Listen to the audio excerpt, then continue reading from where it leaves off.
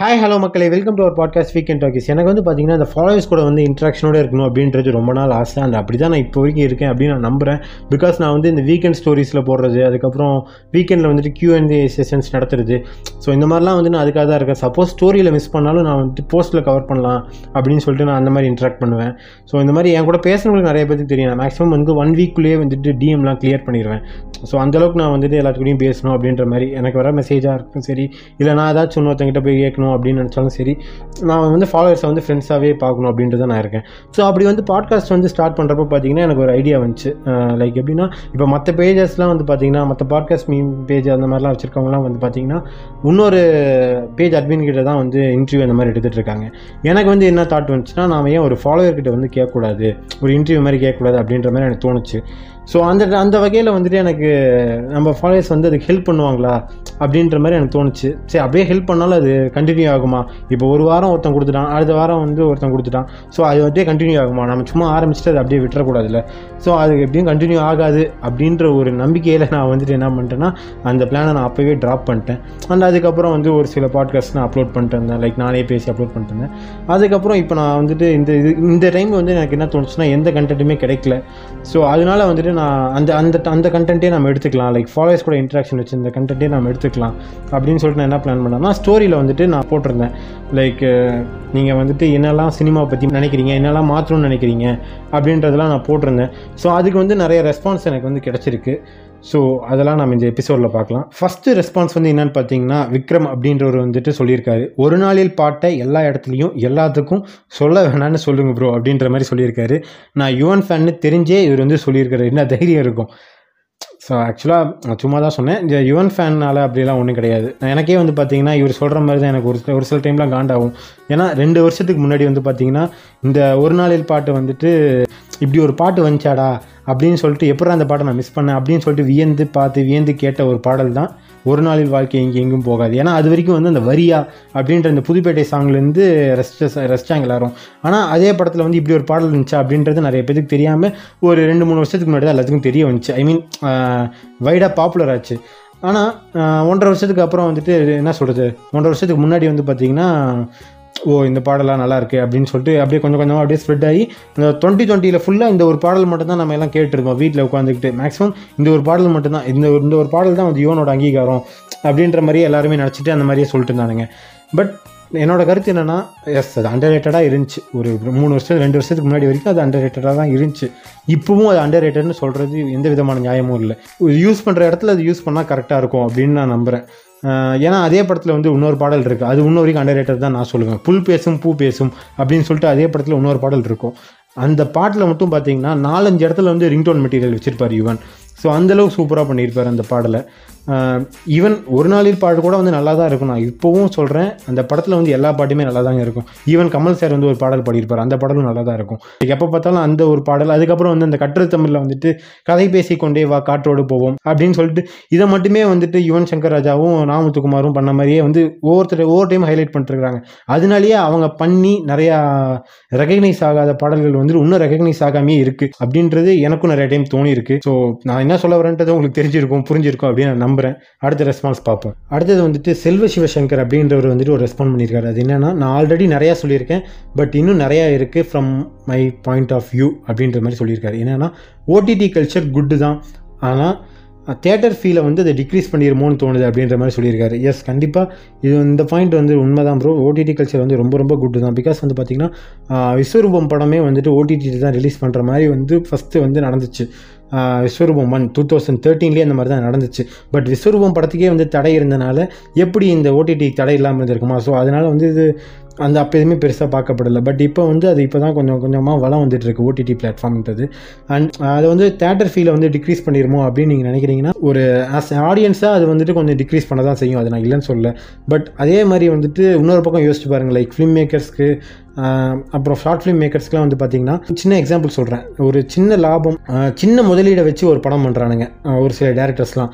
அவங்களுக்கு வந்துட்டு அதான் லக்கு மாதிரி தான், எப்போயாச்சும் ஹிட் ஆகும் தேட்டர் ரிலீஸ் பண்ணால். அப்படி இல்லைனா இந்த சேட்டலைட் ரைட்ஸில் வாங்கினே இந்த மாதிரி டிவியில் போட்டால் தான் ஹிட் ஆகும். அதுதான் ராம் சொல்லியிருப்பார் நிறைய இன்டர்வியூவில். தேட்டரில் ஓடலைன்னா என்ன, என் மக்கள் வந்து என் படத்தை வந்து இதில் பார்க்குறாங்க, எனக்கு அது மூலிமா சம்பளம் வருது அப்படின்ற மாதிரி சொல்லியிருப்பார். ஸோ அந்த மாதிரியான இதுக்கு வந்துட்டு இவங்க தான் அந்த ஓடிடி பிளாட்ஃபார்ம் தான் வந்துட்டு ஒரு பூன் அப்படின்ற மாதிரி சொல்லிக்கலாம், மிகப்பெரிய ஒரு பூன் சொல்லிக்கலாம்.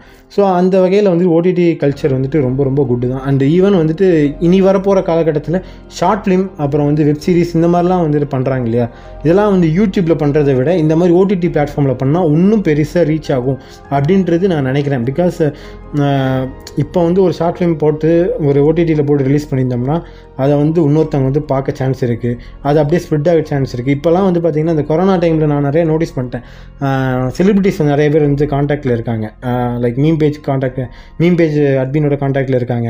ஸோ இந்த மாதிரிலாம் நிறைய பேர் இருக்கிறாங்க. ஸோ அந்த மாதிரி வகையில் வந்து பார்த்திங்கன்னா இது வந்து எங்கேயாச்சும் ஒருத்தன் கிளிக் ஆவான், நல்ல ஷார்ட் ஃபிலிம் பண்ணி ஓடிடியில் போடுவான் இல்லையா, ஸோ அங்கே எவனாச்சும் ஒருத்தன் கிளிக் ஆவான். ஸோ அந்த மாதிரி அந்த திறமைக்கும் அவனோட கண்டென்ட்டுக்கும் ஒரு மதிப்பு தரக்கூடிய ஏரியான்னு பார்த்தீங்கன்னா அது இந்த ஓடிடி பிளாட்ஃபார்ம் தான். ஏன்னா இப்போ டிவி பார்க்குறது கம்மியாயிருச்சு. ஸோ நம்ம வந்து படம் பார்க்கணும் அப்படின்னா இந்த ஓடிடி தான், தேட்டர் இல்லைன்னா. ஸோ இந்த தேட்டர் ஃபீல் குறையுமா அப்படின்னு நினச்சிங்கன்னா ஒரு என்டர்டெயின்மெண்ட் குறையுமே தவிர நல்ல ஒரு அங்கீகாரம் கிடைக்கணும்னா இது ஒரு ஓடிடி வந்து ஒரு நல்ல அங்கீகாரம் கிடைக்கும். அடுத்தது இன்னொரு பாயிண்ட்டும் சொல்லியிருக்காரு, என்னென்னு பார்த்தீங்கன்னா ஒரு நடிகர் ஒரு நியூ ஸ்டெப்பை எடுத்து வச்சா அவங்க ஃபேன்ஸே சப்போர்ட் பண்ண மாட்டானுங்க, because they favour with the old style. Kerala ஃபிலிமோகிராஃபிக்கும் நம்ம ஊர் ஃபிலிமோகிராஃபிக்கும் நிறையாவே டிஃப்ரென்ஸ் இருக்குது, because of the fans mind set தான். That's why Tollywood is blasting with flights and trains. So எல்லாரோட ஃபிலிமும் ரசித்தா அண்டர் ரேட்டட் ஓவர் ரேட்டட் அந்த மாதிரி டாப்பிக்கே வராது. End of that. நாம் என்ன சொல்லி எவனும் மாற மாட்டான், மாற்றவும் முடியாது இவனுங்களே அப்படின்ற மாதிரி தலையில் அடிச்சிருக்கிறாரு. கண்டிப்பாக உண்மை தான் ப்ரோ. இது ஆக்சுவலாக வந்து பார்த்திங்கன்னா கேரளா ஃபிலிமோகிராஃபிக்கும் நம்ம ஊர் ஃபிலிமோகிராஃபிக்கும் நிறைய டிஃப்ரென்ஸ் இருக்குன்னு சொல்லியிருந்தீங்க. இது 100% உண்மை தான். பிகாஸ் கேரளாவில் வந்து பார்த்திங்கன்னா ஒரு லட்சத்துக்கு மேலேயே போகாது பட்ஜெட்டு. ஆனால் நம்ம ஊரில் தான் வந்துட்டு கோடிக்கணக்கில், நம்ம ஊரில் வந்துட்டு இந்த கதையை பார்த்து நம்மளை வந்து ஈர்க்கிறானுங்களோ இல்லையோ, கதையை காட்டி நம்மளை ஈர்க்கிறானுங்களோ இல்லையோ, பட்ஜெட்டை காட்டி நல்லா ஈர்ப்பானுங்க. அது நான் வந்து நிறையா படங்களில் பார்த்துருக்கேன். நான் அந்த படம் பேர்லாம் உங்களுக்கே தெரியும், நான் சொல்ல விரும்பல. ஸோ இதுக்கு வந்து எக்ஸாம்பிள் வந்து நான் என்ன சொல்லணும்னா, இந்த ஒத்த செருப்பு படம் ரிலீஸ் ஆகியிருந்தப்போ செகண்ட் டே வந்து பார்த்திபன் போயிட்டு தேட்டருக்கு போயிட்டு ஒரு இன்டர்வியூ கொடுத்திருந்தார்.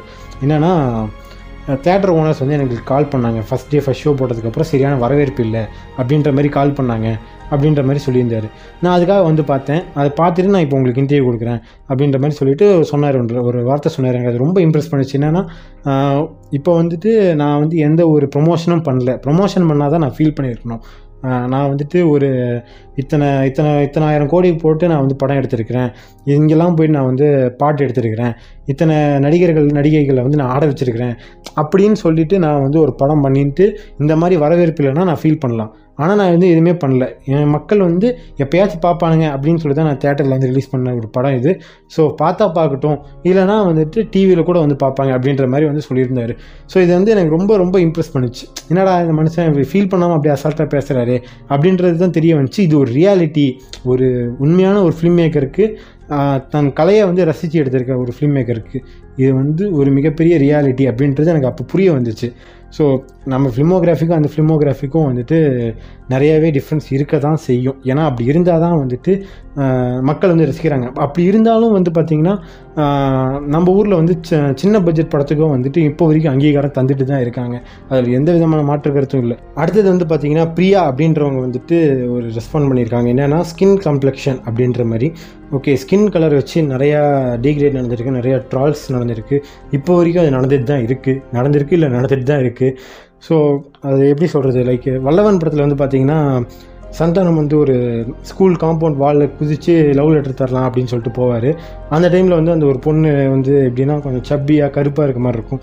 ஸோ அதை பார்த்துட்டு ஐயாச்சி அப்படின்னு சொல்லிட்டு அவர் போகிற மாதிரி இருக்கும்.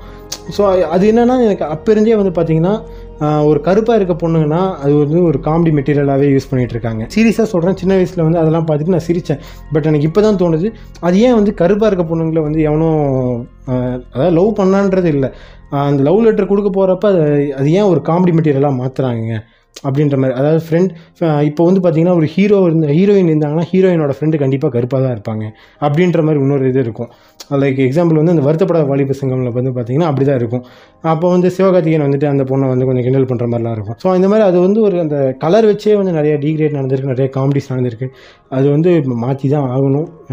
ஏன்னா இப்போ வந்து நிறைய அந்த டிக்கிலோனா படத்தில் வந்துட்டு நிறைய பிரச்சனைகள் இந்த மாதிரி இதெல்லாம் வந்துட்டு இருக்கு. ஸோ இனிமேல் வந்து தமிழ் இண்டஸ்ட்ரி கொஞ்சம் பார்த்து இருக்கும்னு நான் நம்புகிறேன், பார்க்கலாம். அடுத்தது வந்து பார்த்திங்கன்னா தீபா அப்படின்றவங்க வந்து ஒன்று சொல்லியிருக்காங்க, overrating big heroes they must be avoided அப்படின்ற மாதிரி சொல்லியிருக்காங்க. பிக் ஹீரோஸை வந்து ஓவர் ரேட் அப்படின்ற சொல்லக்கூடாது, எப்படி சொல்கிறது, overrating big heroes fans அப்படின்னு வேணால் சொல்லலாம். ஏன்னா இதுக்கு முன்னாடி செல்வ சிவசங்கர் சொன்னார் இல்லையா, அந்த மாதிரி தான் ஃபேன்ஸோட மைண்ட் செட் தான் எல்லாத்துக்குமே காரணம். அவங்க மாறினாலே போதும், இந்த பிக் ஹீரோஸும் வந்து மாறிடுவாங்க. ஃபேன்ஸோட மைண்ட் செட் மாற்றினாலே போதும்னு நினைக்கிறேன். இந்த மாதிரி ஹீரோஸ் வந்துட்டு இருக்கும். அண்டு மஸ்ட் பி அவாய்டட்லாம் ரொம்ப பெரிய வார்த்தை நான் நினைக்கிறேன். பிகாஸ் அவங்க தவிர்க்க முடியாதவங்களாம் இருக்காங்க நம்ம இண்டஸ்ட்ரியில். அவங்களால தான் வந்துட்டு இந்த மாதிரி இண்டஸ்ட்ரி அப்படின்றது கொஞ்சம் இந்த இருக்க நடிகர்கள்லாம் வந்துட்டு நிறையா பேர் வந்துட்டு ஃபேமஸ் ஆகிறாங்க வேர்ல்டு ஃபுல்லாக. ஸோ அதுவே வந்துட்டு நம்ம தமிழ் இண்டஸ்ட்ரிக்கு வந்து மிகப்பெரிய ஒரு அங்கீகாரம் அப்படின்னு நான் பார்க்குறேன். ஸோ அந்த பிக் ஹீரோஸ்னால நமக்கு கிடைச்ச நல்ல அங்கீகாரம் அப்படின்னு நான் பார்க்குறேன். அது வந்து நல்ல ஹெல்த்தியான ஒரு ஃபைட்டாக இருக்க வரைக்கும் அது கிடைச்ச நம்ம அங்கீகாரம் நான் பார்க்குறேன். அது வந்துட்டு அப்படியே என்ன சொல்கிறது, என்னோடய ஹீரோ மட்டும் தான். இப்போ பிக் ஹீரோஸ் ஃபேன்ஸ்லாம் வந்து பார்த்திங்கன்னா மேக்ஸிமம் வந்து என்னோடய ஹீரோ தான்டா பெருசு, என் ஹீரோ மட்டும் தான், ஒரே ஹீரோ ஒரே ஆக்டரு அப்படின்ற மாதிரிலாம் சொல்லுவானுங்க. ஸோ அதெல்லாம் தான் இருக்கக்கூடாது. அப்படி இருக்கனால தான் வந்துட்டு நம்ம இண்டஸ்ட்ரி இன்னும் வளரல. ஸோ அந்த ஒரு விஷயம் வேணால் வந்து அவாய்ட் பண்ணிக்கலாம், ஹீரோஸை வந்து அவாய்ட் பண்ண முடியாது. அடுத்தது வந்துட்டு அன்சோல்டு கிங் அப்படின்றவர் வந்துட்டு ஒரு மெசேஜ் அனுப்பியிருக்காரு. என்னென்னா, சென்சார் போர்டு ரூல்ஸை வந்து முதல்ல மாற்றணும். Many Kollywood directors freedom has been slaved under the name of censor அப்படின்ற மாதிரி சொல்லியிருக்காரு. கண்டிப்பாக இது உண்மை தான் ப்ரோ. நான் அது வந்து இப்போ ரீசெண்டாக டிக்கிலோ நான் ரிவ்யூ போட சொல்லியிருந்தாங்க ஒரு ஃபாலோவர். ஸோ அதை பார்த்துட்டு நான் ரிவ்யூ போட்டப்போ கூட நான் வந்துட்டு எனக்கு டவுட் இருந்துச்சு அப்படின்ற மாதிரி நான் போட்டேன். எதுக்கு இந்த படத்துக்கு வந்து யூ கிரேட் கொடுத்தாங்க அப்படின்ற மாதிரி எனக்கு தெரில அப்படின்ற மாதிரி நான் கேட்டிருந்தேன். ஏன்னா இந்த படத்தில் வந்துட்டு டிக்கிலோனா படத்தில் வந்து பார்த்திங்கன்னா பாடி ஷேமிங் இருக்குது, டபுள் மீனிங் வசனங்கள் சகட்ட மினிக்கு அங்கங்கே இருக்குது. லைக் இப்போ ஒரு மேட்ச் ஆடலாமா, பிச்சு காலியாக தான் இருக்குது. ஸோ இந்த மாதிரிலாம் வந்துட்டு நிறைய பேசின வசனங்கள் இருக்குது. அதுக்கப்புறம் வந்துட்டு இந்த டிக்டாக் பண்ணுறேன் பிக்டாக் பண்ணுறேன் அப்படின்ற மாதிரிலாம் வந்துட்டு ஏதோ இந்த பாய் பெஸ்டி கூட பண்ணுறப்ப அந்த ஹீரோயின் வந்துட்டு பண்ணுற விஷயங்களாக இருக்கட்டும். சரி, அதுக்கப்புறம் வந்து பார்த்திங்கன்னா அதே படத்தில் வந்து மாலில் வந்துட்டு சந்தானம் இருப்பார். டைம் ட்ராவல் பண்ணிட்டு 2027 வரும்போது பார்த்திங்கன்னா சந்தானம் வந்து செவினியூடாக இருப்பார். செமியூடாக இருக்கிற சீனுக்குலாம் எப்படி தான் வந்து அட்லீஸ்ட் ஒரு யூஏஎஸ் தரணும், இல்லைனா அதுக்கு ஒரு கட் வச்சுருக்கலாம், எதுவுமே பண்ணல. அதுக்கு வந்துட்டு க்ளீன் எப்படி தந்தாங்கன்னு தெரில. ஆனால் தரமணி படத்தில் வந்து பார்த்திங்கன்னா ஆண்ட்ரியா வந்துட்டு சிகரெட் பிடிச்சிருப்பாங்க. அவங்களோட காலுக்கு வந்துட்டு லோ ஆங்கிள் ஷாட் ஒன்று வச்சுருப்பாங்க. அதுவும் அவங்களோட கால் மட்டும் தான் தெரியும், முட்டிக்கு கீழே இருக்கிற கால் மட்டும் தான் தெரியும். இதுக்கு அந்த படத்தில் வந்துட்டு பார்த்திங்கன்னா ஏ கிரேட் கொடுத்துருக்காங்க. அது ஏன்னு எனக்கு புரியல. அது சரி, ராமுக்கே புரியலன்னு சொல்லிட்டு ஒரு ரேடியோ சிட்டியில் உட்காந்து புலம்பிட்டு இருந்தான்னு நினைக்கிறேன். ரேடியோ சிட்டி இன்டர்வியூ தான் நினைக்கிறேன். அது அங்கேயே உட்காந்து புலம்பிட்டு இருந்தார். பட் நமக்கு எப்போ போய் பிடிக்க போகுது. ஸோ சென்சார் போர்டு வந்துட்டு அப்பப்போ அவங்க இஷ்டத்துக்கு தேவை மாதிரி மாற்றிக்கிறாங்க அப்படின்ற மாதிரி எனக்கே நிறைய டைம் தோணி இருக்குது. ஸோ எஸ், இது கண்டிப்பாக ஒரு பார்க்கக்கூடிய ஒரு விஷயந்தான். அடுத்தது வந்து பார்த்திங்கன்னா அரவிந்த் லக்ஷ்மணன் அப்படின்றவர் வந்து ஒன்று சொல்லியிருக்காரு. என்னென்னா, always a protagonist is winning and an antagonist are losing அப்படின்ற மாதிரி சொல்லியிருக்காரு. ஆமாம் ப்ரோ, இது வந்து காலங்காலமாக நடந்துட்டு வர ஒரு சினிமா டெம்ப்ளேட்னே சொல்லலாம். எந்த படமாக இருந்தாலும் சரி, எந்த லாங்குவேஜாக இருந்தாலும் சரி, கடைசியில் வில்லன் செத்து தான் ஆகணும் அப்படின்ற மாதிரியே ஒரு டெம்ப்ளேட் க்ரியேட் ஆயிடுச்சுன்னு தான் நான் நினைக்கிறேன். அதை மாற்றக்கூடிய வகையில் வந்துட்டு கமர்ஷியல் ஃபிலிம்ஸ் இல்லாமல் ஆர்ட் ஃபிலிம்ஸ் வேணால் எடுத்து மாற்றலாம் அப்படின்னு நான் நினைக்கிறேன். அதே கமர்ஷியல் ஃபிலிம்ஸ்லேயே வந்து பார்த்திங்கன்னா இந்த ஒரு டெம்ப்ளேட்டை வந்து பிரேக் பண்ணியிருப்பாங்க. நம்ம புஷ்கர் காயத்ரி 2017 ரிலீஸ் ஆன விக்ரம் வேதா படத்தில் வந்துட்டு அது பிரேக் பண்ணாங்க அப்படின்னு நான் நினைக்கிறேன். பிகாஸ் வந்துட்டு எல்லாத்துக்குமே வந்து ஒரே ஒரு ஸ்டோரி மட்டும் தான் கொண்டு போயிருக்காங்க. அவங்க இல்லை, டோட்டல் எல்லா டேரக்டர்ஸும் வந்து பார்த்திங்கன்னா அவங்களோட சைடு மட்டுமே, ப்ரோட்டோகனிஸ்ட் சைடை மட்டுமே தான் வந்து நியாயப்படுத்தி காட்டியிருப்பாங்க. பட் இதில் வந்து ஆன்டகனிஸ்டோட சைடும் வந்து நியாயப்படுத்தி காட்டியிருப்பாங்க. ஈவன் நாயகன் படத்தில் கூட வந்துட்டு மணிரத்னம் அப்படி காட்டியிருப்பார். அண்ட் அதில் கூட வந்து பார்த்திங்கன்னா ப்ரோட்டோகனிஸ்ட் செத்துருப்பார். யாருன்னா கமல் செத்துருப்பார் கடைசியில், இல்லையா? ஸோ இந்த மாதிரிலாம் வந்து அப்பப்போ ரொம்ப ரேரான ஃபிலிம்ஸில் தான் அது நடக்குது. இப்போ கூட வந்து இந்த படத்தில் பிசாசு படத்தில் நினைக்கிறேன், இல்லை பிசாசு இல்லை, சைக்கோ படத்தில் வந்துட்டு மிஸ்கின் அழகாக காட்டியிருப்பார் கிளைமேக்ஸில். ஸோ இந்த மாதிரி வந்து எப்போயாச்சும் ரேராக ஒரு சில நல்ல டேரக்டர்ஸ் வந்து எடுத்து பண்ணுறாங்க. அண்ட் இன்னமும் நான் வந்து சொன்னதெல்லாம் ரொம்ப தெரிஞ்ச படங்கள், உங்களுக்கு தெரியணும், அப்படி தெரிஞ்ச படங்கள் வந்து சீக்கிரம் உங்களுக்கு தெரிஞ்சிடும் அப்படின்றதுக்காக நான் இதை வந்து எக்ஸ்பிளைன் பண்ணேன். இன்னும் நமக்கு தெரியாத படங்கள் நிறையா வந்து இந்த மாதிரி இருந்திருக்கலாம். ஸோ எஸ், ஆனால் பட் இப்போ வரைக்கும் மேஜராக இருக்கிறது வந்து நீங்கள் சொன்ன மாதிரி தான், ஆன்டகனிஸ்ட் கடைசியில் செத்து போகிறான், இதில் ப்ரோட்டகனிஸ்ட் வந்து கடைசியில் ஜெயிக்கிறான் அப்படின்ற மாதிரி தான். அடுத்தது வந்துட்டு கோகுல் அப்படின்றவர் வந்துட்டு ஒன்று சொல்லியிருக்காரு. என்னென்னா, எனக்கு நம்ம கோலிவுட்டில் கொலாபரேஷன்ஸ் ஆஃப் ஹீரோஸ் நடக்கணும் ப்ரோ அப்படின்ற மாதிரி சொல்லியிருக்காரு. எஸ், அதாவது எப்படி இவர் என்ன சொல்கிறாருன்னா, அஜித், விஜய் ரஜினி இந்த மாதிரி எல்லாருமே வந்து ஒரே படத்தில் நடிக்கணும், அதாவது 2 டாப் ஹீரோஸ் வந்து ஒரு படத்தில் நடிக்கணும் அப்படின்ற மாதிரி சொல்கிறார். கண்டிப்பாக நடிக்கலாம், கண்டிப்பாக நடித்தா செம்ம ட்ரீட்டாக தான் இருக்கும் ஃபேன்ஸுக்கு. அதே சமயம் வந்துட்டு ஒரு நல்ல கதையோடு நடித்தாங்கன்னா கொஞ்சம் நல்ல பெட்டராக இருக்கும் அப்படின்ட்டு தான் நான் நினைக்கிறேன். இப்போ வந்து சப்போஸ் இப்போ நான் எக்ஸாம்பிள் சொல்கிறேன், விஜய் அஜித் நடித்தாங்கன்னு வைங்களேன் ஒரு படத்தில், ஒரு ஃபேன் வந்துட்டு விஜய்காக வருவான், இன்னொரு ஃபேன் வந்து அஜித்துக்காக வருவான். இந்த சீனை வந்துட்டு எங்கள் தலைக்கு மாசாக பண்ணிட்டேன், இந்த சீன் வந்து என் தளபதிக்கு மாசாக பண்ணல அப்படின்ற மாதிரி அங்கே ஒரு வேறுபாடு வந்து அங்கேயே ஒரு சண்டை ஸ்டார்ட் ஆகிடும். ஸோ அதனால தான் வந்துட்டு அந்த மாதிரி ஹீரோஸ் வந்து இன்னும் கொலாபரேட் பண்ணல அப்படின்னு நான் நினைக்கிறேன். ஏன்னா அவங்க தனித்தனியாக பண்ணும்போதே பிரச்சனை வருது. இப்போ வந்து அவங்க சேர்ந்து பண்ணாங்கன்னா பிரச்சனைகள் எப்படி வரும் அப்படின்ற பின்விளைவுகள்லாம் தெரிஞ்சுட்டு தான் அவங்க பண்ணல அப்படின்னு நான் நினைக்கிறேன். பட் ஸ்டில் அவங்க வந்துட்டு முன்னாடிலாம் வந்து பார்த்திங்கன்னா இந்த மாதிரி ஹீரோஸ்லாம் வந்து கொலாபரேட் பண்ணாங்க. அந்த டைமில் வந்து யாரும் செலிப்ரேட் பண்ணலன்னு நான் நினைக்கிறேன். பட் இப்போ வந்து அந்த மாதிரி பண்ணாங்கன்னா ரொம்ப செலிப்ரேட் பண்ணுவாங்க. அதே சமயம் வந்து சண்டைகள் அதிகமாக வரும். ஸோ அது சண்டைகள் இல்லாமல் ஒரு நல்ல படம் நல்ல கதையோடு பண்ணியிருந்தாங்கன்னா ஒரு வரவேற்கக்கூடிய ஒரு விஷயமாக தான் நான் பார்க்குறேன். அண்ட் இது ஒரு நல்ல ஐடியா தான் ப்ரோ. அடுத்தது வந்துட்டு ஹரிணி அப்படின்றவங்க வந்து ஒன்று சொல்லியிருக்காங்க. என்னென்னா தமிழ் சினிமாவில் இருக்க ஓரளவுக்கு நேம் இருக்க ஆக்டர்ஸ் இன்ட்ரடியூஸ் பண்ணி கூட நிறையா சீரீஸ் எடுக்கலாம் அப்படின்ற மாதிரி சொல்லியிருக்காங்க. எஸ், கண்டிப்பாக நடிக்க வைக்கலாம், எடுக்கலாம். தமிழ் சினிமாவில் இருக்க ஓரளவுக்கு நேம் இருக்க ஆக்டர்ஸ் அப்படின்னு நீங்கள் சொல்கிறீங்க இல்லையா, நான் வந்துட்டு ஒரு ஆக்டர் நேம் சொல்கிறேன். அந்த ஆக்டர் நேம் வந்து நிறைய பேருக்கு தெரிய சான்ஸே இல்லை. அந்த ஆக்டர் நேம் வந்து ஸ்ரீ.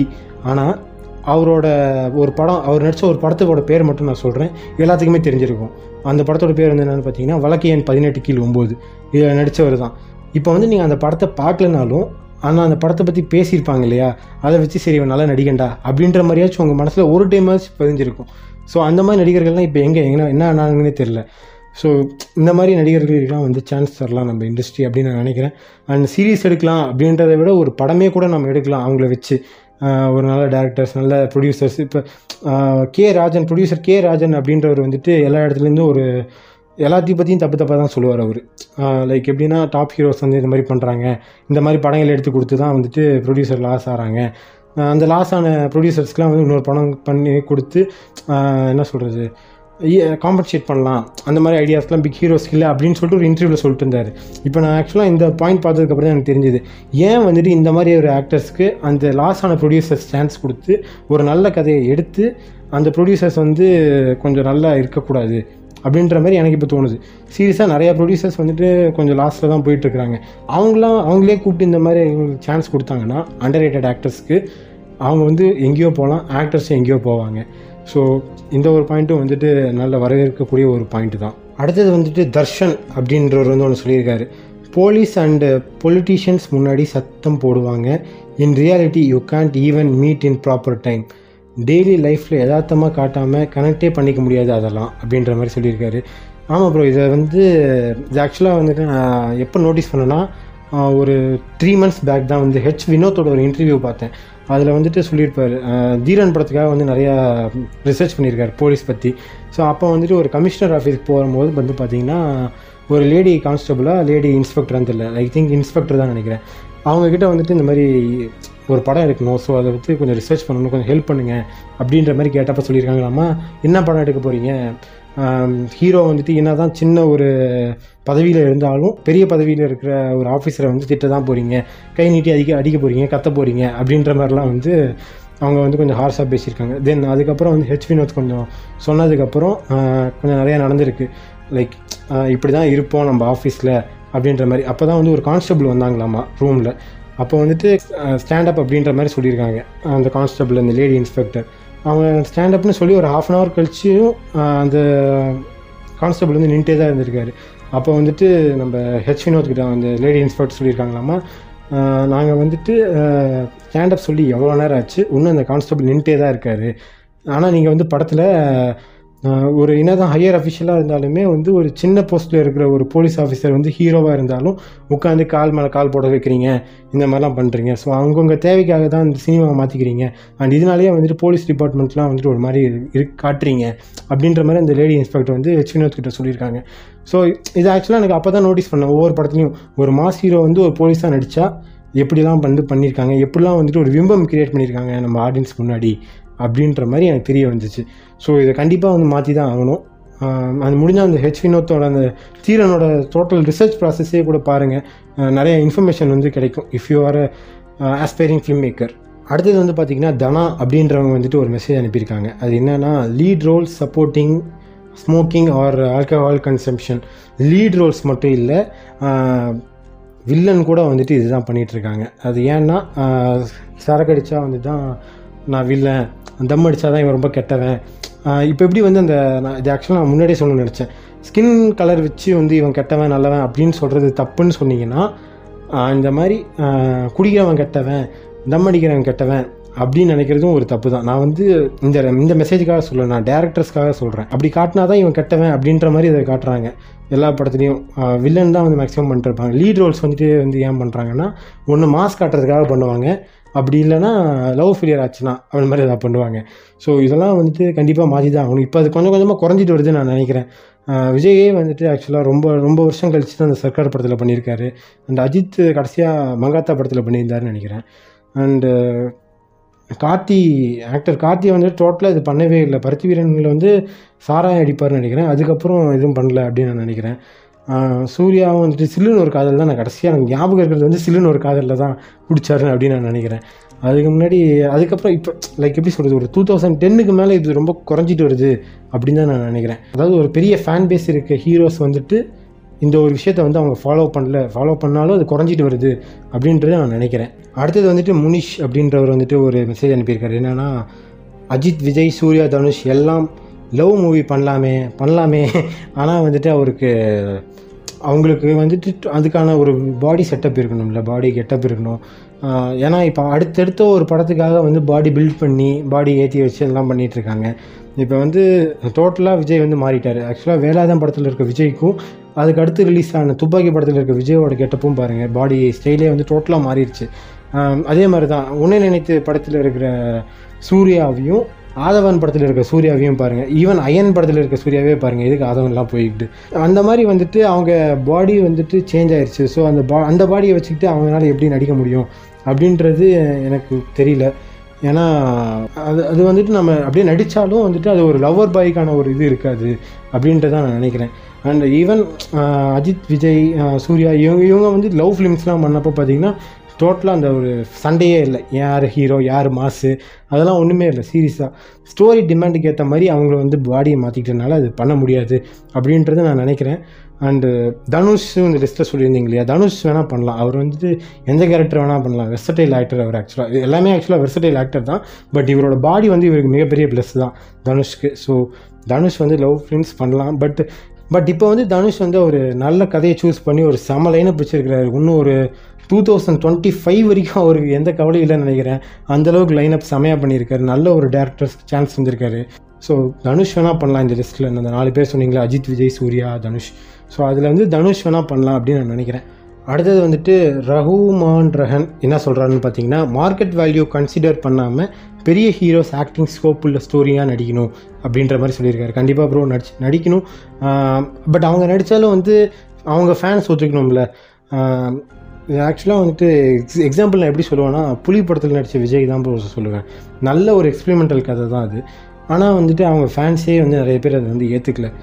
ஸோ இந்த மாதிரி அதாவது அது வந்து நீங்கள் சொல்கிற மாதிரி ஸ்கோப் உள்ள ஸ்டோரியாக இல்லைனாலும் ஒரு எக்ஸ்பெரிமெண்டல் ஸ்டோரி. இப்போ வந்து ஒரு பெரிய ஆக்டர் வந்துட்டு ஒரு ட்ராக்கில் போயிட்டுருக்கிறாரு, திடீர்னு இன்னொரு ட்ராக் மாறினாங்கன்னா அதில் இருக்கிற ஒரு பாசிட்டிவை பார்த்து அவங்களோட ஃபேன்ஸ் வந்து ஹீரோட ஃபேன்ஸ் வந்துட்டு அதை அப்ரிஷியேட் பண்ணுறது இல்லை. இதமோ வந்துட்டு திருப்பியும் பண்ணுவார், கம்பேக் கொடுப்பாரு அப்படின்ற மாதிரியே தான் சொல்லுவாங்க. அந்த ஒரு ஃபேன்ஸ் வந்து கொஞ்சம் மாறினாங்கன்னா அந்த ஹீரோஸும் கொஞ்சம் மாறிடுவாங்க அப்படின்னு நான் நினைக்கிறேன். ஏன்னா இப்போ வந்து எனக்கு வந்து ஒரு டைம் ஒருத்தர் சொல்லியிருந்தார், தரமணி படத்துலேயும் இறைவி படத்துலேயும் சொன்ன ஃபெமினிசம் வந்துட்டு பிகில் படம் வந்து ஃபீமேல்ஸ்க்காக எடுத்தேன்னு சொல்கிறாங்க, ஆனால் அதில் சொல்லலை அப்படின்னு சொல்கிறாங்க. ஆமாம், அதில் சொல்லலை. பிகாஸ் வந்துட்டு அதில் வந்துட்டு விஜய்க்கு வந்து மாஸ் காட்டணுன்னு தான் காட்டியிருக்காங்க பிகில் படத்தில். அப்படி காட்டினா தான் அந்த படம் ஓடும். ஏன்னா அப்படி தான் ஓடிச்சு. இதே வந்து தரமணி படம் ஓடிச்சா இல்லையே. அந்த மாதிரி தான் அந்த ஹீரோஸ்க்கு ஏற்ற மாதிரி தான் வந்துட்டு ஃபேன்ஸ் பார்க்குறாங்க. ஸோ ஃபேன்ஸுக்கு ஏற்ற மாதிரி தான் வந்து ஹீரோஸ் நடிச்சாகணும் அப்படின்றத நான் சொல்கிறேன். என்ன தான் அவங்க மார்க்கெட் வேல்யூ பார்க்காம நடித்தாலும் ஃபேன்ஸ் அதை அக்செப்ட் பண்ண மாட்டேங்கிறாங்க. அண்ட் அதனால வந்துட்டு மார்க்கெட் வேல்யூ இன்னும் கம்மியாகுது அப்படின்றத நான் என்னோட கருத்து. அடுத்தது வந்துட்டு IMSK1808 அப்படின்றவர் வந்துட்டு ஒரு மெசேஜ் அனுப்பியிருக்காரு. ஃபீமேல்ஸ்க்கும் நல்ல ரோல்ஸ் எழுதணும், female should have major part in the film and just dance மட்டும் ஆடக்கூடாது ஹீரோஸ் கூட அப்படின்ற மாதிரி சொல்லியிருக்காரு. உண்மைதான் ப்ரோ. எனக்கு இது ரொம்ப நாளாக தோணிட்டு இருந்துச்சு, எதுக்காக ஹீரோயின் ரோல் இருக்குது, ஒன்று அந்த ஹீரோயின் மூலியமாக ஏதாச்சும் ஒரு ப்ரோட்டகனிஸ்ட்டு ஆன்டகனிஸ்ட் மீட் பண்ணுறானா அப்படின்ற மாதிரியாச்சும் வச்சுருக்கலாம். ஒரு சின்ன லீடாச்சும் ஹீரோயின் மேலே வச்சுருக்கணும். ஸோ எதுவுமே இல்லாமல் லீட் ஆக்டர்ன்ற பேர் வச்சுக்கிட்டு சும்மா அவங்களை வேஸ்ட் பண்ணுறது எனக்கு சுத்தமாக அது உடன்பாடு இல்லை ஆக்சுவலாக. பட் அது வந்துட்டு எனக்கு அதுதான் தோணுச்சு. இப்போ வந்து பாட்டு இல்லாத ஃபஸ்ட்லாம் வந்துட்டு பாட்டு இல்லாமல் படமே இல்லை. ஆனால் இப்போலாம் வந்துட்டு பாட்டு இல்லாமல் நிறையா படங்கள் வந்துட்டு இருக்குது. ஸோ அந்த மாதிரி வந்துட்டு ஃபீமேல் கேரக்டரே இல்லாமல் ஒரு படம் பண்ணால் என்ன, லைக் கைதி இந்த படம் மாதிரி தான். ஸோ அந்த மாதிரி பண்ணிக்கலாம். பண்ணால் ரொம்ப இதாக இருக்கும், என்ன சொல்கிறது, புதுசாகவும் இருக்கும், ப்ளஸ் வந்துட்டு எந்த ஒரு கேரக்டரும் வேஸ்ட் பண்ணாத மாதிரியே இருக்கும் அப்படின்ற மாதிரி நான் நினைக்கிறேன். அடுத்தது வந்துட்டு வசந்த் எஸ்பிவி அப்படின்றவர் வந்து சொல்கிறாரு, ஹீரோஸ்க்கெலாம் வந்துட்டு சேலரி கம்மி பண்ணால் நல்லாயிருக்கும் ப்ரோ அப்படின்ற மாதிரி சொல்லியிருக்காரு. நான் வந்து இது ஆக்சுவலாக ஒரு போஸ்ட் பார்த்தேன் ப்ரோ, ஏதோ ஒரு மீம் பேஜில் தான் போட்டிருந்தாங்களே, மீம் பேஜில் ஒரு ஃபிலிம் சம்மந்தப்பட்ட ஒரு பேஜில் வந்து பார்த்தேன் நான். மேலே வந்துட்டு ஒரு ஆக்டர், ஒரு பெரிய ஆக்டர் தான், நான் அது ஆக்டர் நேம் சொல்ல விரும்பல, ஏன்னா நிறைய பேர் பார்த்துருப்பீங்க. அண்ட் அதை சொன்னால் அவங்களோட ஃபேன்ஸ்லாம் வந்து என்னை திட்டுவாங்க, இந்த மாதிரிலாம் பண்ணுவாங்க. ஸோ அந்த இதில் வந்துட்டு கம்பேரிசன் போட்டிருந்தாங்க. அவருக்கு வந்துட்டு இவ்வளோ கோடி, கீழே வந்து இன்னொருத்தர் எஸ்ஏ சூர்யாவோட நெஞ்ச மரபதில்லை பர்ஃபார்மன்ஸ் போட்டிருந்தாங்க, அவங்களுக்கு வந்து இத்தனை லட்சம் அப்படின்ற மாதிரி போட்டிருந்தாங்க. எனக்கு வந்து அதை பார்த்துட்டு சீரியஸ்லி ரொம்ப இதாகிடுச்சு. என்னடா எஸ்ஏ சூர்யாவுக்கு இவ்வளோ தான் சம்பளம் தராங்களா அப்படின்ற மாதிரி எனக்கு மேபி உள்ளே வந்து நிறையா வாங்கியிருக்கலாம், வெளியே தெரிஞ்சது இவ்வளோவா இருக்கலாம். பட் உண்மையாலுமே வந்துட்டு அந்த பிக் ஹீரோவோட இவர் கம்மியாக தான் வாங்குவார். ஆனால் பர்ஃபார்மன்ஸ் வந்து அந்த பிக் ஹீரோவோட இவர் செமையாக நடிக்கிறாரு. ஏன் இவர் வந்துட்டு தரல அப்படின்ற மாதிரி நான் நினைக்கிறேன். ஸோ இதை வந்து நான் பிக் ஹீரோஸ்க்கு வந்துட்டு, அதாவது பெரிய ஹீரோஸ்க்கு வந்து சேலரி கம்மி பண்ணால் நல்லாயிருக்கும் அப்படின்னு இவர் சொல்கிற மாதிரி இல்லாமல், பிக் ஹீரோஸ்க்கு ஈக்குவலாக சின்ன ஆக்டர்ஸ் வந்து பர்ஃபார்மன்ஸ் பண்ணுறாங்க இல்லையா, ஸோ அவங்களுக்கும் வந்துட்டு கொஞ்சம் சம்பளம் வந்து அதிகமாக வந்தால் நல்லாயிருக்கும் அப்படின்னு நான் என்னோடய ஒரு ஆடியன்ஸாக, ஒரு ரசிகனாக என் மனசில் அன்றைக்கி தோணுச்சு. அண்ட் இப்போ அதை நான் ஷேர் பண்ணுறேன் உங்களோட. அடுத்தது வந்துட்டு பிரதீப் அப்படின்றவர் வந்துட்டு ஒன்று சொல்லியிருக்காரு, என்னென்னா ரொம்ப மாஸ் காமிக்கிறத நிறுத்தணும், because we can easily predict what is going to happen next அப்படின்ற மாதிரி சொல்லியிருக்காரு. ஆமாம் ப்ரோ, நான் அதை ஆக்சுவலாக சொன்ன மாதிரி தான். இது வந்து ஃபஸ்ட்டு எப்போயோ எதுக்கோன்னு சொன்னாங்களே, அந்த ப்ரோட்டகனிஸ்ட் ஆன்டகனிஸ்ட் கடைசியில் சாவறான், ஆன்டகனிஸ்ட் கடைசியில் சாவறான் அப்படின்னு ஒருத்தவங்க சொன்னாங்க இல்லையா, அந்த மாதிரி தான் இது ஒரு காமன் டெம்ப்ளேட். ஹீரோவுக்கு வந்து மாஸ் காட்டணும், இல்லை இப்போலாம் வந்து ஆக்சுவலாக ஒரு சில இடத்துலலாம் வந்து பார்த்திங்கன்னா ஹீரோயினுக்கு கூட மாஸ் காட்டுறாங்க. ஸோ இப்போ ஹீரோயினுக்கு வந்து ஏதாச்சும் ஒரு படத்தை தான் நல்ல லீடு தருவாங்க, அந்த லீட்லேயும் வந்து பார்த்திங்கன்னா ஹீரோக்கு ஈக்குவலாக காட்டுறேன் அப்படின்ற பேரில் ஒரு டைலாக்ல வந்து வெயிட்டேஜ் வச்சா பரவாயில்ல, பர்ஃபார்மன்ஸில் வெயிட்டேஜ் வச்சா பரவாயில்ல, அந்த மாஸ் என்ட்ரி அதை காட்டுறேன் இது காட்டுறேன்ற பேரில் வந்துட்டு ஹீரோயின் ரெண்டு பேத்துக்குமே வந்துட்டு கொஞ்சம் ஒரு மாதிரி தான் பண்ணிகிட்ருக்காங்க. அது நம்ம அடுத்து இதுதான் நடக்க போகுது அப்படின்றது நமக்கு தெரிய தான் போகுது. But still first day first show பார்க்குற ஒரு ரசிகனுக்காக அது ஸ்பெஷலாக மேட் பண்ணுறாங்க அப்படின்னு நான் நினைக்கிறேன். அடுத்தது வந்துட்டு ஆகாஷ் அப்படின்றவர் வந்துட்டு ஒரு மெசேஜ் அனுப்பியிருக்காரு, என்னென்னா just want more attention to the female characters, they just don't have to be a living set property அப்படின்ற மாதிரி சொல்லியிருக்காரு. நீங்கள் சொன்ன விதம் உண்மையாலுமே ரொம்ப நல்லாயிருக்கு ப்ரோ. லிவிங் செட் ப்ராப்பர்ட்டி இதெல்லாம் ரொம்ப சீரியஸ்லி ரொம்ப நல்லா, என்ன சொல்கிறது, ஒரு ப்ரொஃபஷ்னல் டேர்ம் மாதிரி இருக்குது. எஸ், நீங்கள் சொல்கிற மாதிரி இதான் முன்னாடி சொன்ன மாதிரி டிஸ்கஸ் பண்ண மாதிரி தான். இப்படி தான் நிறைய இயக்குநர்கள் வந்துட்டு நடிகைகளை பார்க்குறாங்க. இப்போ வந்து எல்லோரும் வந்து இந்த பிகில் படத்தை வந்து ட்ரால் பண்ணிகிட்ருக்காங்க, நயன்தாரா வந்து யூஸ் பண்ணல இது பண்ணலன்ட்டு. நீங்கள் வந்துட்டு சிறுத்தை படத்தில் பாருங்களேன், சிறுத்தை படத்தில் வந்துட்டு ஹீரோயினே தேவை இருக்காது, சும்மா அந்த பாட்டுக்காகவும் ஒரு கிளாமருக்காகவும் மட்டும்தான் தமன்னா வச்சுருப்பாங்க. நீங்கள் நல்லா நோட்டீஸ் பண்ணி பார்த்தீங்கன்னா தெரியும், பாட்டுக்காகவும் தமன்னா இதுக்காக தான் வருவாங்க, மற்றபடி தமன்னா வச்சு ஒரு லீடும் இருக்காது. அப்படி இல்லைனா வந்துட்டு இப்போ நிறையா படங்கள்லாம் வந்து பார்த்தீங்கன்னா கமர்ஷியல் ஃபிலிம்ஸில் வந்து பார்த்தீங்கன்னா ஹீரோயினை கடத்தி வச்சுப்பாங்க, ஹீரோ வந்துட்டு அப்படி பிளாக்மெயில் பண்ணுவானுங்க. இதுக்கு ஹீரோவே டேரெக்டாக அட்டாக் பண்ணியிருக்கலாம், ஐடியா இல்லாத பசங்களாக இருப்பானுங்க. ஸோ இந்த மாதிரிலாம் வந்துட்டு நடந்துகிட்ருக்கு. ஸோ இந்த மாதிரி விஷயங்கள் வந்துட்டு மாற்றணுன்னா கொஞ்சம் ஸ்டோரி லைனே கொஞ்சம் மாற்றணும். அண்ட் நீங்கள் சொல்கிறத வந்துட்டு இப்போ கொஞ்சம் கொஞ்சமாக மாறிட்டு வராங்கன்னு நினைக்கிறேன். அடுத்தது வந்து பார்த்தீங்கன்னா சந்தோஷ் விஸ்வா அப்படின்றவர் வந்துட்டு ஒரு மெசேஜ் அனுப்பியிருக்காரு, என்னென்னா 2021 ரிலீஸ் ஆன மூவிஸ்க்கும் 2000 ரிலீஸ் ஆன மூவிஸ்க்கும் நிறையவே டிஃப்ரென்ஸ் இருக்குது, ப்ராக்கெட்டில் வந்து குட் போட்டிருக்காரு, கம்பேரிட்டிவ்லி குட் அப்படின்ற மாதிரி சொல்கிறாரு. Hope this continues without any barriers அப்படின்ற மாதிரி சொல்லியிருக்காரு. எஸ், கண்டிப்பாக வந்து எந்த ஒரு தடங்களும் வராமல் தான் கண்டினியூ ஆகும், பிகாஸ் வந்துட்டு டெக்னாலஜி வந்து அந்தளவுக்கு டெவலப் ஆகிருக்கு. அப்போல்லாம் வந்துட்டு வெளிநாடு போனால் தான் வந்துட்டு ஃபாரின் லொக்கேஷன் வந்து காட்ட முடியும். ஆனால் இப்போ வந்துட்டு ஒரு ரூமில் நின்றுட்டே வந்துட்டு க்ரீன் ஸ்க்ரீன் போட்டு க்ரீன் மேட் போட்டு அது ஒரு கீ வச்சு பண்ணோம்னா அந்த ஃபாரின் லொக்கேஷனாக வந்துடும். ஸோ அது வந்து க்ரோமோ இந்த மாதிரி கிராஃபிக்ஸ் அந்த மாதிரி தெரியாமையே வந்து இப்போலாம் வந்துட்டு இப்போவே பண்ணுறாங்க. ஸோ இன்னும் ஒரு 10 வருஷம் 5 வருஷம் கழித்து இன்னும் என்னெல்லாம் டெவலப் ஆக போதோ இன்னும் எவ்வளவோ டெவலப் ஆகிரும். ஸோ கண்டிப்பாக வந்துட்டு பேரியர்ஸ் எதுவுமே இல்லாமல் கண்டினியூ ஆகும் அப்படின்னு நான் நினைக்கிறேன் ப்ரோ.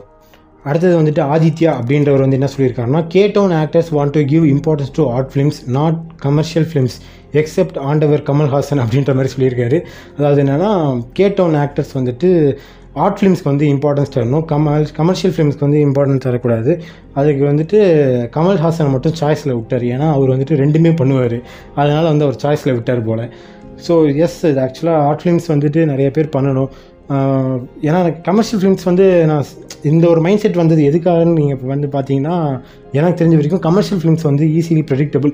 அடுத்தடுத்து இதுதான் நடக்க போகுது, அவன் ஃபேமிலி வந்து இவன் கடத்தி வச்சுப்பான், இல்லைனா அவனோட அடியாட்கள் வந்து இவன் அடிச்சு போட்டுருவான், இப்படின்றது தான் மாற்றி மாற்றி நமக்கு இப்போ வரைக்கும் அதுதான் நடந்துகிட்ருக்கு. ஆனால் அது வெவ்வேறு இடங்களில் வெவ்வேறு வேரியேஷன் வெவ்வேறு டைலாக்ஸில் வந்து கன்வே பண்ணிகிட்ருக்காங்க, அவ்வளோதான். ஸோ அது வந்து நமக்கு போர் அடிச்சு போயிடுச்சு. ஸோ அந்த டைமில் வந்துட்டு நிறைய டேரக்டர்ஸ் வந்து புதுசாக வந்து இந்த ஆர்ட் ஃபிலிம்ஸ் அதுக்கு வந்து எக்ஸிக்யூட் பண்ணிகிட்ருக்காங்க. அதனால வந்து நமக்கு அந்த ஆர்ட் ஃபிலிம் வந்து கொஞ்சம் டிஃப்ரெண்ட்டாக புதுசாக தெரியுது. இதே வந்துட்டு கமர்ஷியல் ஃபிலிம்ஸே வந்து டிஃப்ரெண்ட்டாக கொடுத்தாங்கன்னா அதை வந்துட்டு மக்கள் ரசிப்பாங்க. ஸோ இதை வந்து ஆர்ட் ஃபிலிமே தான் பண்ணணுன்னு அவசியம் இல்லை. ஒரு கமர்ஷியல் ஃபிலிம்லேயே வந்துட்டு ஒரு டிஃப்ரெண்ட்டான ஒரு கமர்ஷியல் ஃபிலிம் பண்ணால் அதை வந்துட்டு நல்லாயிருக்கும். அண்ட் ஈவன் ஆர்ட் ஃபிலிம் கூட பண்ணலாம். ஆர்ட் ஃபிலிம் கூட வந்து ஒரு நல்ல ஒரு எக்ஸ்பெரிமெண்டலாக தான் இருக்கும். ஒரு இப்போ எப்படி சொல்கிறது, ஒரு தளபதி வந்து ஒரு ஆர்ட் ஃபிலிம் நடிக்கிறாங்கன்னா டோட்டலாகவே புதுசாக இருக்கும். அண்டு அந்த ஃபேன்ஸும் வந்துட்டு ரசிக்க ஆரம்பிப்பாங்க புதுசாக. எவ்வளோ டைம் தான் வந்து இதே பார்க்குறது. ஒரு வெங்கட் பிரபு கூட ஒரு இன்டர்வியூவில் சொல்லியிருப்பார், விஜய் வந்துட்டு நீங்கள் எந்த மாதிரி பார்க்கணும் அப்படின்னு நினைக்கிறீங்க, நீங்கள் டேரக்ட் பண்ணிங்கன்னா எந்த மாதிரி எடுப்பீங்க அப்படின்னு கேட்டதுக்கு, நான் வந்து ஒரு காமெடி ஜானரில் தான் எடுப்பேன், ஏன்னா அவர் ரொம்ப சீரியஸாக நடிச்சிட்டு இருக்கிறாரு, அந்த சீரியஸான ஜோனே வேணாம், கொஞ்சம் சேஞ்ச் பண்ணணும் அப்படின்ற மாதிரி வெங்கட் பிரபு சொல்லியிருப்பார். ஸோ அந்த மாதிரி வந்துட்டு கமர்ஷியல் ஃபிலிம்ஸ்லேயே வந்துட்டு கொஞ்சம் மாற்றி எடுக்கலாம். அடுத்தது வந்துட்டு வி புவன் அப்படின்றவர் வந்து ஒன்று சொல்லியிருக்காரு, நீங்கள் ஏதாச்சும் மாற்றணும்னு நினச்சது ஏதாவது இருந்தால் சொல்லுங்கள் ப்ரோ, உங்களுக்கு பர்சனலாக தோன்றதை சொல்லுங்கள் அப்படின்ற மாதிரி சொல்லியிருக்காரு. நிறையா இருக்குது ப்ரோ. அதான் இப்போ சொன்ன மாதிரி இந்த சென்சார் போர்டு விஷயங்கள், அதுக்கப்புறம் வந்து அந்த கமர்ஷியல் ஃபிலிம்ஸில் கடத்தி வச்சுக்கிறது, அதுக்கப்புறம் மாஸ் காட்டுறது, இந்த மாதிரி விஷயங்கள். அதுக்கப்புறம் இந்த பாயிண்ட் ஆக்சுவலாக சொல்கிறது கரெக்டாக தப்பான்னு எனக்கு தெரில. பட் ஸ்டில் இதை வந்து நிறைய இடத்துல யாருமே சொல்லலை, நான் சொல்லணும், இந்த இடத்துல பதிவு பண்ணணும்னு நினைக்கிறேன். அது என்னென்னா, இப்போ நான் வந்து எக்ஸாம்பிள் சொல்கிறேன். நான் வந்து ஒரு அஜித் ஃபேன் வச்சுக்கோங்க.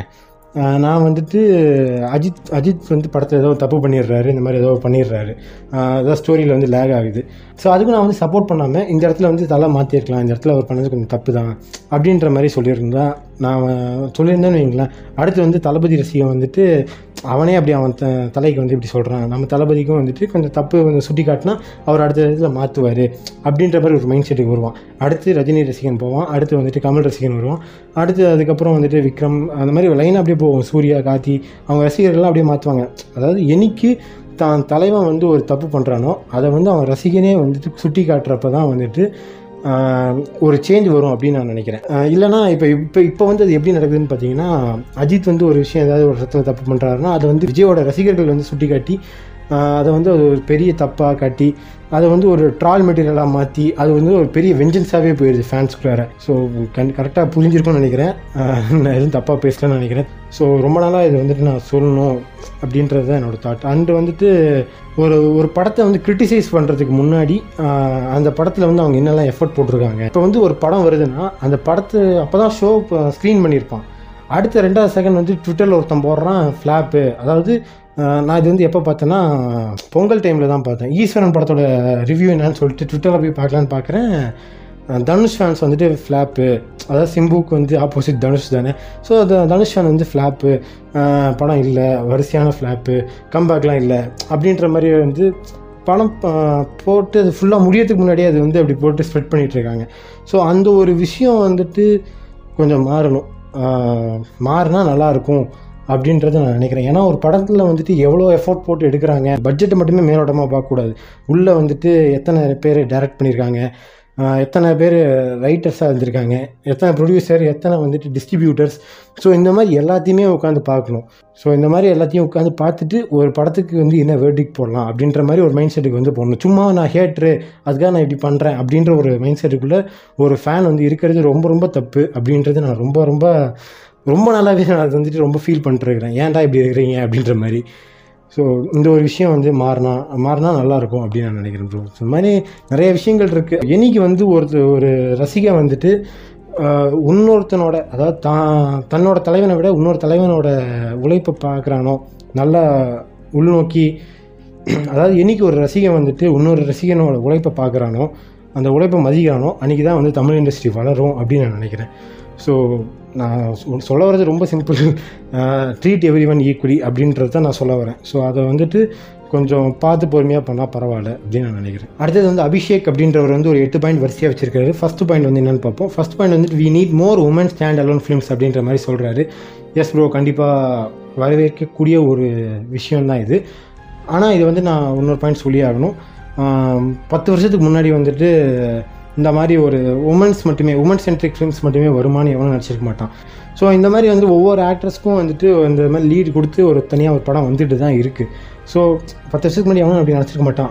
அது மட்டும் இல்லாமல் ஃபேவரட் ஆக்ட்ரஸ் தான் இருந்தானுங்க 10 வருஷத்துக்கு முன்னாடி. இப்போ வந்து ஃபேவரட் ஹீரோயின்ஸ் ஆக்ட்ரஸ் அப்படின்ற மாதிரி மாறி இருக்குது ட்ரெண்டு.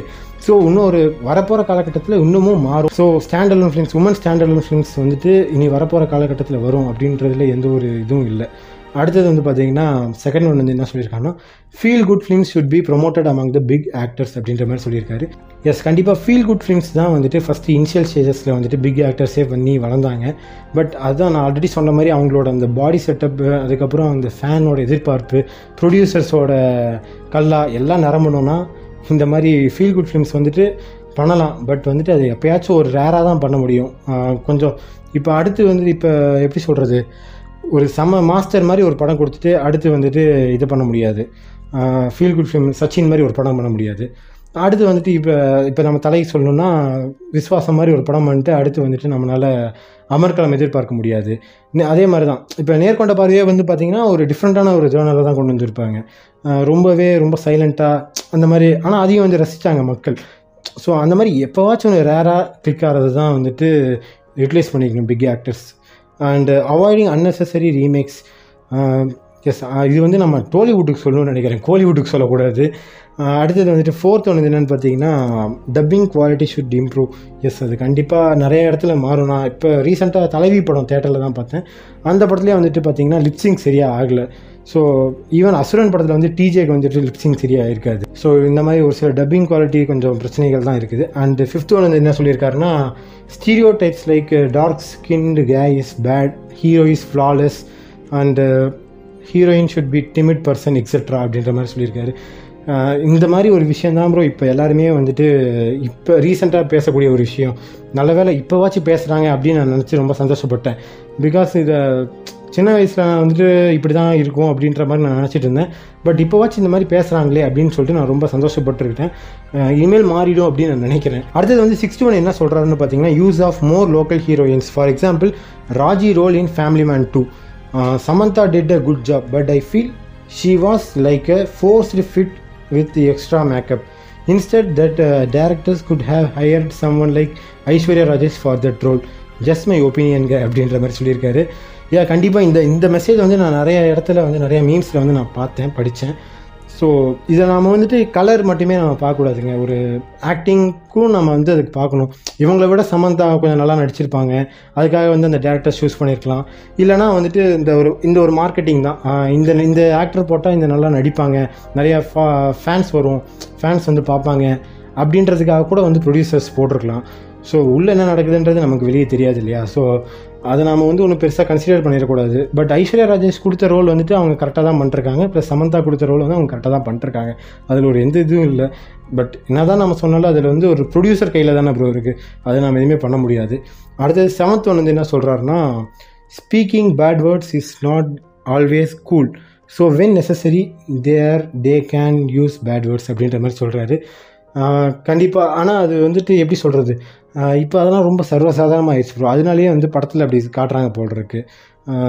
சீரியஸ்லி சென்னையெல்லாம் வந்து பார்த்திங்கன்னா அசால்ட்டாக சொல்கிறானுங்க. ஸோ அந்தளவுக்கு வந்துட்டு பேட் வேர்ட்ஸ் வந்துட்டு ஒரு நார்மல் ஹியூமன் பீயிங்ஸ்குள்ளே, அதாவது சென்னையில் இருக்க ஒரு மனுஷங்கக்கிட்ட வந்து அது பயங்கரமாக ஸ்ப்ரெட் ஆகி கிடக்குது.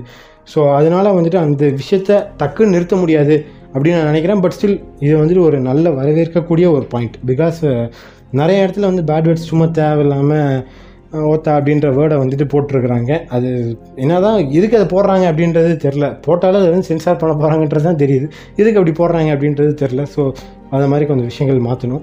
அடுத்தது வந்து லாஸ்ட்டாக என்ன சொல்கிறாருன்னா, my opinion, we need more series with the wide variety of cost available, many stories which cannot be made to fit in movie.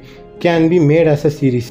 அதாவது என்ன சொல்கிறாருன்னா, ஒரு லென்த்தான ஒரு படத்தில் வந்துட்டு பார்ட் 1 பார்ட் 2 ரிலீஸ் பண்ணுறதுக்கு பதிலாக ஒரு இதில் கூட ஒரு சீரீஸாக ரிலீஸ் பண்ணலாம். எக்ஸாம்பிளுக்கு வந்து மாஃபியா, வட சென்னை அப்படின்ற மாதிரி சொல்கிறாரு.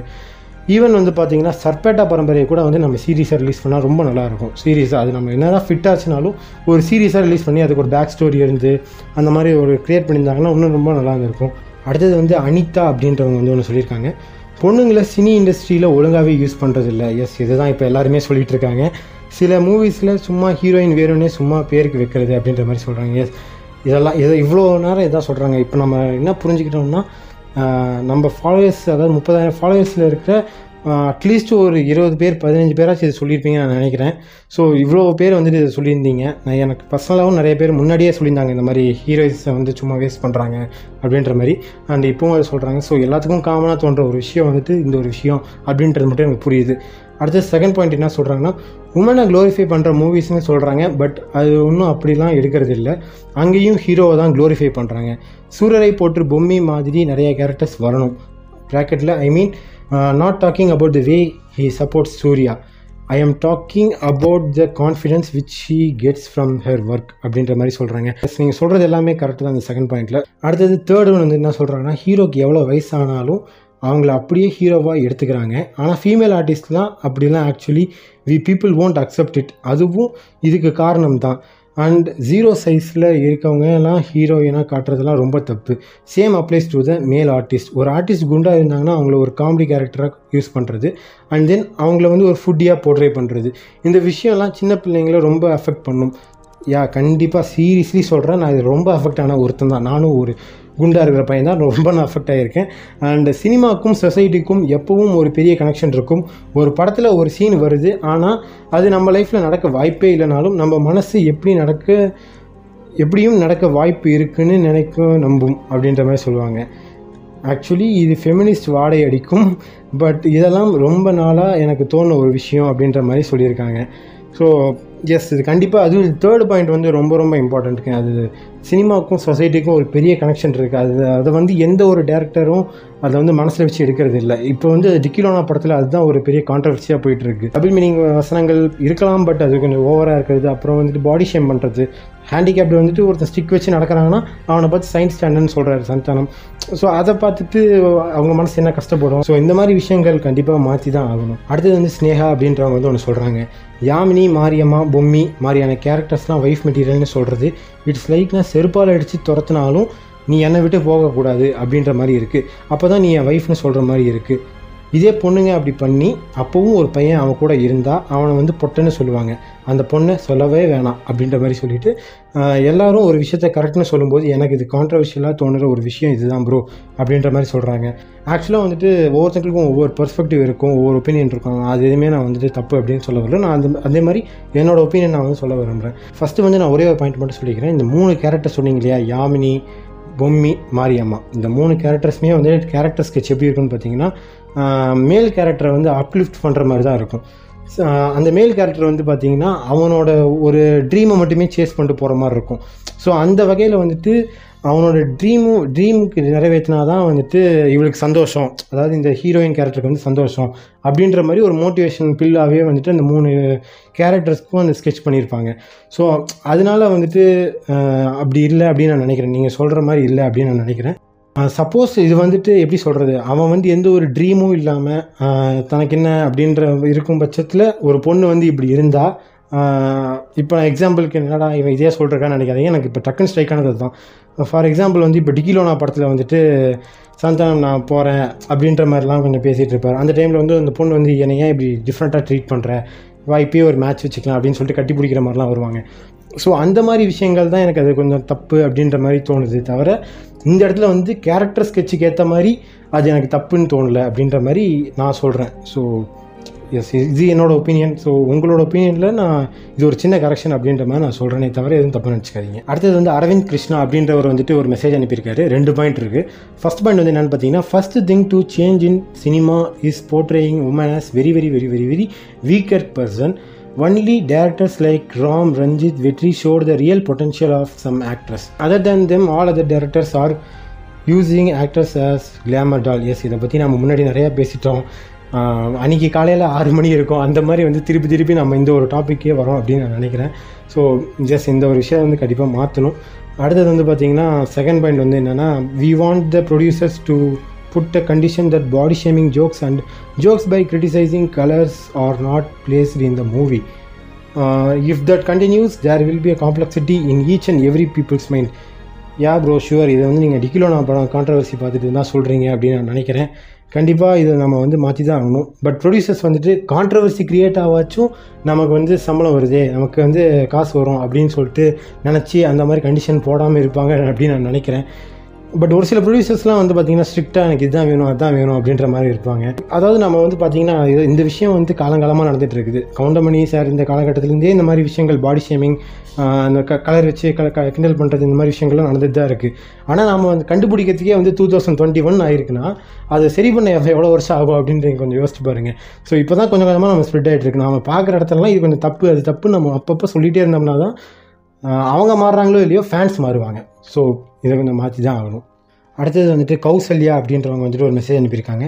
லவ் ஃபெயிலியர் சாங்ஸ் தான் ப்ரோ, கேர்ள்ஸுக்கு வர லவ் ஃபெயிலியர் சாங்ஸ் இல்லைனா அந்த பையனை மிஸ் பண்ணிட்டேனே, அவன் இல்லாமல் இப்படி இருப்பேன், அவன் இல்லாமல் அப்படி இருப்பேன்னு சொல்லிட்டு சோககீதமாக இருக்கும். ஆனால் பாய்ஸ் லவ் ஃபெயிலியர் சாங்னா அந்த பொண்ணு தப்பாக பேசுகிறா மாதிரி தான் இருக்கும் அப்படின்ற மாதிரி சொல்கிறாங்க.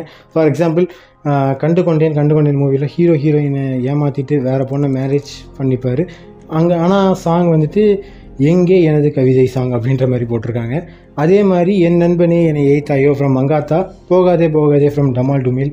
பையன் அந்த பொண்ணை ஏமாற்றி இருந்தாலும் சோகமாக தான் சாங் இருக்கும், ஆனால் அது பொண்ணை பார்த்து கூட இருக்காது, ஆனால் எப்பவும் திட்டி தான் இருக்கும் அப்படின்ற மாதிரி சொல்கிறாங்க.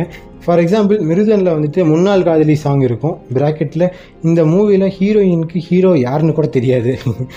ஆமாம், கண்டிப்பாக இந்த ஆமாம், லக்ஷ்மி மேனனுக்கு வந்து ஜெயம் ரவி யாருன்னே தெரியாது. ஆனால் அந்த படத்தில் வந்து முன்னாள் காதலி அப்படின்ற மாதிரி சாங் வச்சுருப்பாங்க. மயக்கம் என்ன படத்தில் வந்து அடிடா அவளை உடரா அவளை அப்படின்ற மாதிரி போட்டிருப்பாங்க. ஹீரோவோட ஃப்ரெண்டு கூட டேட் பண்ணுற ஒரு பொண்ணை பார்த்து எதுக்கு இந்த பாட்டெலாம் பாடணும், நான் ஒரு பெரிய தனுஷ் ஃபேன் அப்படின்னு ப்ராக்கெட்டில் போட்டிருக்காங்க.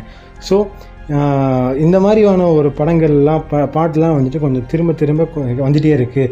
இந்த மாதிரி ஒரு விஷயத்தை மாற்றணும் அப்படின்ற மாதிரி சொல்கிறாங்க. எஸ், இது ஆக்சுவலாக வந்துட்டு நான் நிறைய பேர் வந்து இது ஃபெமினிசம் மாதிரி நினச்சாலும், பொண்ணுங்களுக்கு சாதகமாக பேசுகிறாங்க அப்படின்னு நினச்சாலும், அந்த மிருதன் பாயிண்ட்லேயே வந்து உங்களுக்கு தெரிஞ்சிருக்கும் ஒரு நல்ல வேலிடான பாயிண்ட் அப்படின்ற மாதிரி. ஸோ இந்த ஒரு விஷயம் கண்டிப்பாக மாற்றி தான் ஆகணும். அது வந்து மாத்திரன்ற பேரில் வந்து தமிழ் படம் பார்ட் 2 வந்துட்டு சொதப்பி வச்சுருப்பார் CS அமுதன். ஸோ இந்த மாதிரி விஷயங்கள் மாறணும். அதாவது கேர்ள்ஸ் வந்து திட்டக்கூடாது, பாய்ஸும் திட்டக்கூடாது, ரெண்டுத்துக்கும் நடுநிலைமையாக இருக்கிற மாதிரி கொஞ்சம் நல்ல கவிதைகளாக வரணும் அப்படின்றது ஒரே சொல்யூஷன் நான் நினைக்கிறேன். அப்படின்றது தான் ஒரே சொல்யூஷன் அப்படின்ற மாதிரி நான் நினைக்கிறேன். ஏன்னா இது வந்துட்டு அப்புறம் போர் மாதிரி ஆயிரும். நீ அதிகமாக திட்டியா இல்லை நான் அதிகமாக திட்டியான்னு சொல்லிட்டு பையன் வந்து திட்டினானா அடுத்து பொண்ணு திட்டணும் அப்படின்றது தான் ஒரு போராமல் ஆயிரும். ஸோ 2 பேருமே அமைதியாக இருந்துட்டு 2 பேத்துக்கும் வந்துட்டு ஒரு நடுநிலைமையாக ஒரு சாங் இருக்கணும். அப்படின்னா தான் வந்து ஒரு லவ் ஃபெயிலியர் சாங் அப்படின்ற மாதிரி எனக்கு ஃபீல் ஆகும் அப்படின்றத நான் சொல்கிறேன் இங்கே. அடுத்தது வந்துட்டு நவீன் அப்படின்றவர் வந்துட்டு ஒருத்தர் மெசேஜ் அனுப்பியிருக்காரு.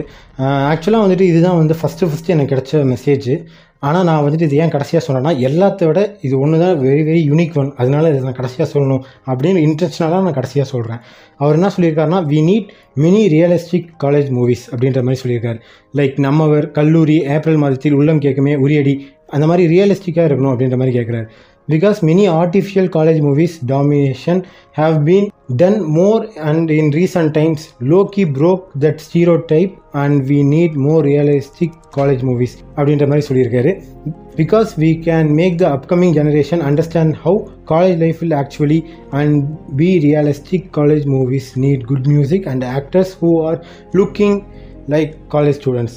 அதாவது இவர் என்ன சொல்கிறாங்கன்னா, கல்லூரினா இதாண்டா இருக்கணும், அதாவது காலேஜ்னால் இப்படி தான் இருக்கணும் அப்படின்ற மாதிரி ரியலிஸ்டிக்காக காட்டணும். அதாவது நம்ம ஒரு படத்தில், கல்லூரி படத்தில், ஏப்ரல் மாதத்தில் படத்தில், உள்ளம் கேட்குமே படத்தில், உரியடி படத்தில் வர காலேஜ் மாதிரி வந்துட்டு எல்லா படத்துலையும் காலேஜ் மூவிஸ் எடுத்தாங்கன்னா காட்டணும். ஸோ அதனால வந்துட்டு அப்கமிங் ஜெனரேஷன், அதாவது காலேஜுக்கு போகக்கூடிய ஜென்ரேஷன் பீப்புள்ஸ்லாம் வந்து பார்த்தாங்கன்னா இப்படி தான் இருக்கும் போல் அப்படின்னு சொல்லிட்டு அவங்க வந்து கொஞ்சம் ஃப்ரீயாக இல்லாமல் இருப்பாங்க அப்படின்ற மாதிரி சொல்கிறாரு. ஸோ அதே மாதிரி வந்து அதுக்கு ஆக்டர்ஸும் வந்துட்டு குட் லுக்கிங் ஆக்டர்ஸாக இருக்கணும் அப்படின்ற மாதிரி சொல்கிறாரு. அதாவது குட் லுக்கிங் மீன்ஸ் காலேஜ் போகிற ஆக்டர்ஸ் மாதிரி இருக்கணும், சும்மா அது காலேஜுக்காகன்னு மாற்றிக்கக்கூடாது அப்படின்ற மாதிரி சொல்கிறாரு. அதுக்கப்புறம் வந்து பார்த்திங்கன்னா, and actors who are eligible for college student roles and professor roles because then only realistic college movie can be successful அப்படின்ற மாதிரி சொல்கிறாரு. எஸ், யார் கண்டிப்பாக அதாவது அதான் எப்போ வந்து ஒரு கேரக்டர் வந்துட்டு கரெக்டாக ஒரு ஹீரோ வந்து செட் ஆகிறாரோ அப்போ தான் கதை நல்லாயிருக்கும் இல்லையா, அதுதான் அவர் சொல்கிறாரு. எப்போ வந்து கரெக்டாக எலிஜிபிளாக இருக்கோ அப்போ வந்துட்டு ரியலிஸ்டிக் மூவிஸ் வந்து சக்ஸஸ்ஃபுல்லாக ரன் ஆகும் அப்படின்ற மாதிரி சும்மா சொல்கிறாரு. சும்மா கிடைச்சவன எல்லாத்தையும் எடுத்து போடாமல் யார் கரெக்டாக ஃபிட் ஆவான்னு பார்த்து நம்ம போட்டால் நல்லாயிருக்கும் அப்படின்ற மாதிரி சொல்கிறாரு. ஸோ இது கண்டிப்பாக ஏற்றுக்கக்கூடிய விஷயம் தான். பிகாஸ் இது எனக்கு ரொம்ப பர்சனலாக டச் ஆச்சு. ஏன்னா நான் வந்து 4th or 5th தான் படிப்பேன்னு நினைக்கிறேன். அந்த டைமில் வந்து குட்டி படம் வந்துச்சு. அந்த டைமில் வந்து பார்த்திங்கன்னா தனுஷ்க்கு ஆப்போசிட்டாக ஒருத்தர் இருப்பார் இல்லையா, ஸ்ட்ரேயாவை லவ் பண்ணிவிட்டு, அவர் வந்துட்டு காலேஜ் டேஸில் வந்துட்டு மச்சான் அவனை அவர் கூப்பிட்றாரா அப்படின்னு சொன்னே காலேஜ் நடந்துட்டு இருக்கும்போதே வந்து ஒருத்தன் வந்து சொல்லுவான் உள்ளே வந்துட்டு, இவர் வந்துட்டு பெஞ்ச் மேலே தாவி குச்சிட்டு வெளியே போவார்.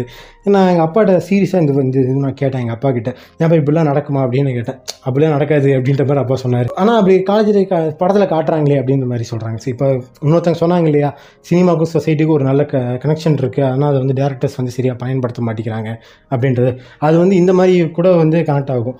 நிறைய பேர் அப்படி தான். அது என்ன சொல்கிறது, காலேஜ் லைஃப்னால் ரொம்ப ஈஸி, ரொம்ப நம்ம என்ன வேணாலும் பண்ணிக்கலாம், ப்ரொஃபஸர் முன்னாடி கால் மேலே கால் போட்டுக்கலாம், ப்ரொஃபஸரை மதிக்காமல் போய்க்கலாம் அப்படின்ற மாதிரி தான் இப்போலாம் படங்கள்லாம் நிறைய எடுத்திருக்காங்க. இந்த அவர் முன்னாடி சொன்ன இந்த நம்மவர் கல்லூரி, ஏப்ரல் மாதத்தில் உள்ளம் கேட்குமே, இந்த மாதிரி படங்களை தவிர மற்ற படங்கள்லாம் வந்துட்டு ரியலிஸ்டிக்காக இல்லாமல் ஆர்டிஃபிஷியலாக தான் வந்துட்டுருக்கு. ஸோ இந்த மாதிரி வந்துட்டு இனிமேல் வந்தால் நல்லாயிருக்கும் அப்படின்ற மாதிரி சொல்கிறாரு. கண்டிப்பாக இனிமேல் இந்த மாதிரி வந்தால் நல்லாயிருக்கும் அப்படின்றத நான் நினைக்கிறேன். ஸோ மக்களே, இதெல்லாம் தான் எனக்கு கிடைச்ச ரெஸ்பான்சஸ் அண்ட் மெசேஜஸ். அண்ட் இன்னமும் நிறையா உங்களுக்கு எதாவது தோணுச்சுன்னா எனக்கு வந்து பர்சனலாக மெசேஜ் பண்ணுங்கள். அண்ட் நான் சொன்னதில் உங்களுக்கு ஏதாச்சும் தப்பாக இருந்துச்சுன்னா வந்து எனக்கு மெசேஜ் பண்ணுங்கள். அண்டு மீண்டும் அடுத்த வாரம் வேறு டாப்பிக்கோடு உங்களை வந்து சந்திக்கிறேன். Until then, bye from Weekend Talkies.